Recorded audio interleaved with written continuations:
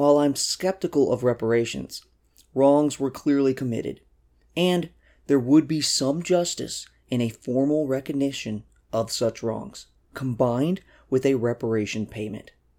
No payment would ever truly make up for slavery, Jim Crow, and other government and societal discrimination. And anything that would attempt to would be astronomically expensive. But a substantial token payment that is enough to help someone's life would still be a form of justice. The U.S. House of Representatives actually already apologized for slavery and Jim Crow in 2008, and the Senate apologized for slavery and segregation in 2009.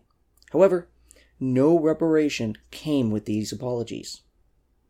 While some wrongs can be repaired with an apology, the massive and repeated evils poured upon blacks are not one of those wrongs. It certainly seems reasonable and fair to do more. I will explain why I'm skeptical of reparations later, but first, I should make a case for reparations. There are a lot of different ways to do it, and there are forms of reparations that I'd consider getting on board with. A reparations plan that I'd be apt to support would have 5 attributes involving who pays, who is paid, what is paid, the nature of the reparations, and finality. First, who is paying reparations is American society. When we're not thinking about groups, the person who pays reparations is the person who did the deed. If person A harms person B in an unethical way, person A apologizes and pays something to person B. This is not the simple case we're dealing with here. There wasn't one or a handful of people that wronged blacks. When going through the history, it's clear that it was essentially American society. The United States and Americans are group entities. When they as a whole harm someone, they as a whole are responsible for repairing the wrong. Likewise, it wasn't just a handful of people harmed, it was all enslaved Americans and their descendants. This leads into the second attribute of reparations. Who is being repaired? The aggrieved are not actually blacks, nor blacks living in the United States. The aggrieved are the descendants of slaves.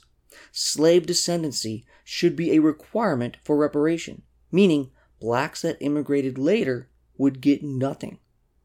It is true that immigrating blacks could also have been affected by discrimination, but not every act of discrimination rises to the level of reparation. The ancestors of the descendants of slaves were brought to this country against their will to be treated brutally and without dignity as they toiled enslaved. Upon freedom, they were treated like pariahs and taken advantage of repeatedly for 100 years before the 1960s civil rights movement. Black immigrants chose to come here, knowing to some extent what they were coming to, and many arrived after the worst of anti-black prejudice abated. The third attribute is what is paid.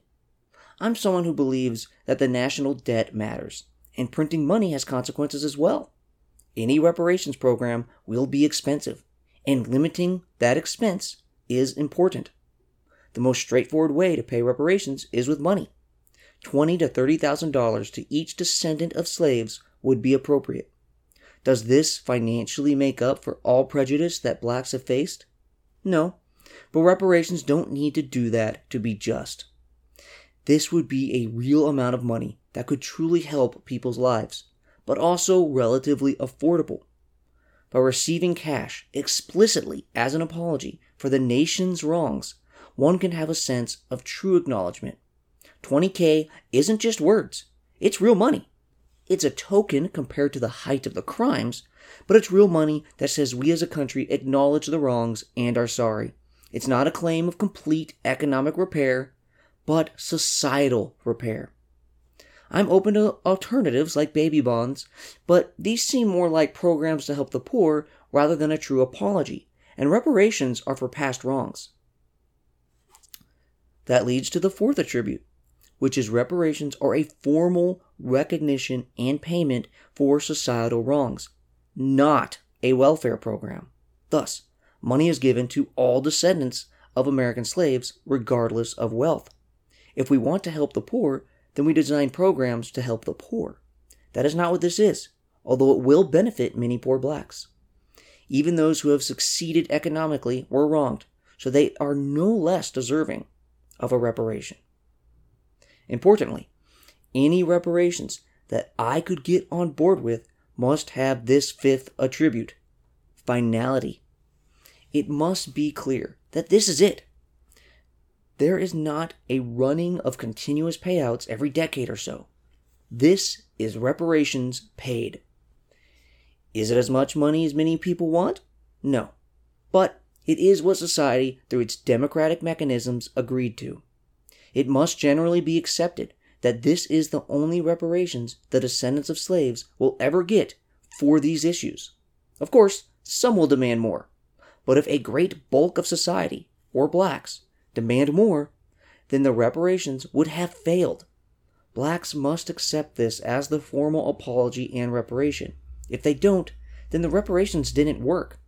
Reparations can't help the healing process if the aggrieved don't accept the healing. One point to reparations is to move on from past wrongs. This isn't to say that we forget or don't teach this history to our children or don't make efforts to ensure we aren't discriminating today. But we can't let the wrongs of the past drag down the future. We have to move on as one people and all work to make our way in the world.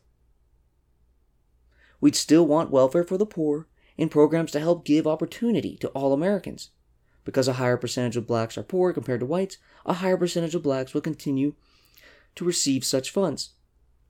But this isn't reparations for past wrongs, but the programs of a just society to help all citizens flourish and live decently.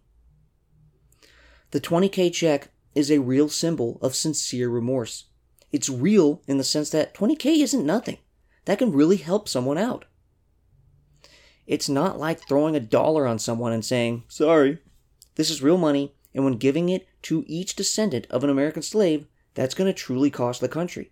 But it's still a symbol because it, of course, doesn't literally make up for all that was lost due to racial prejudice. I'm quite sympathetic to a reparations plan that involves a sincere apology and a real symbol as a payment.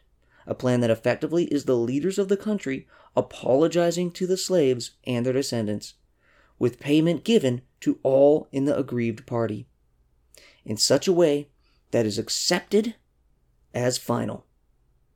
I'd want in the bill itself, as well as spoken by the president, while signing or describing the bill to the American people, a statement about the finality of this payment, clearly stating that this is it and no more will be paid.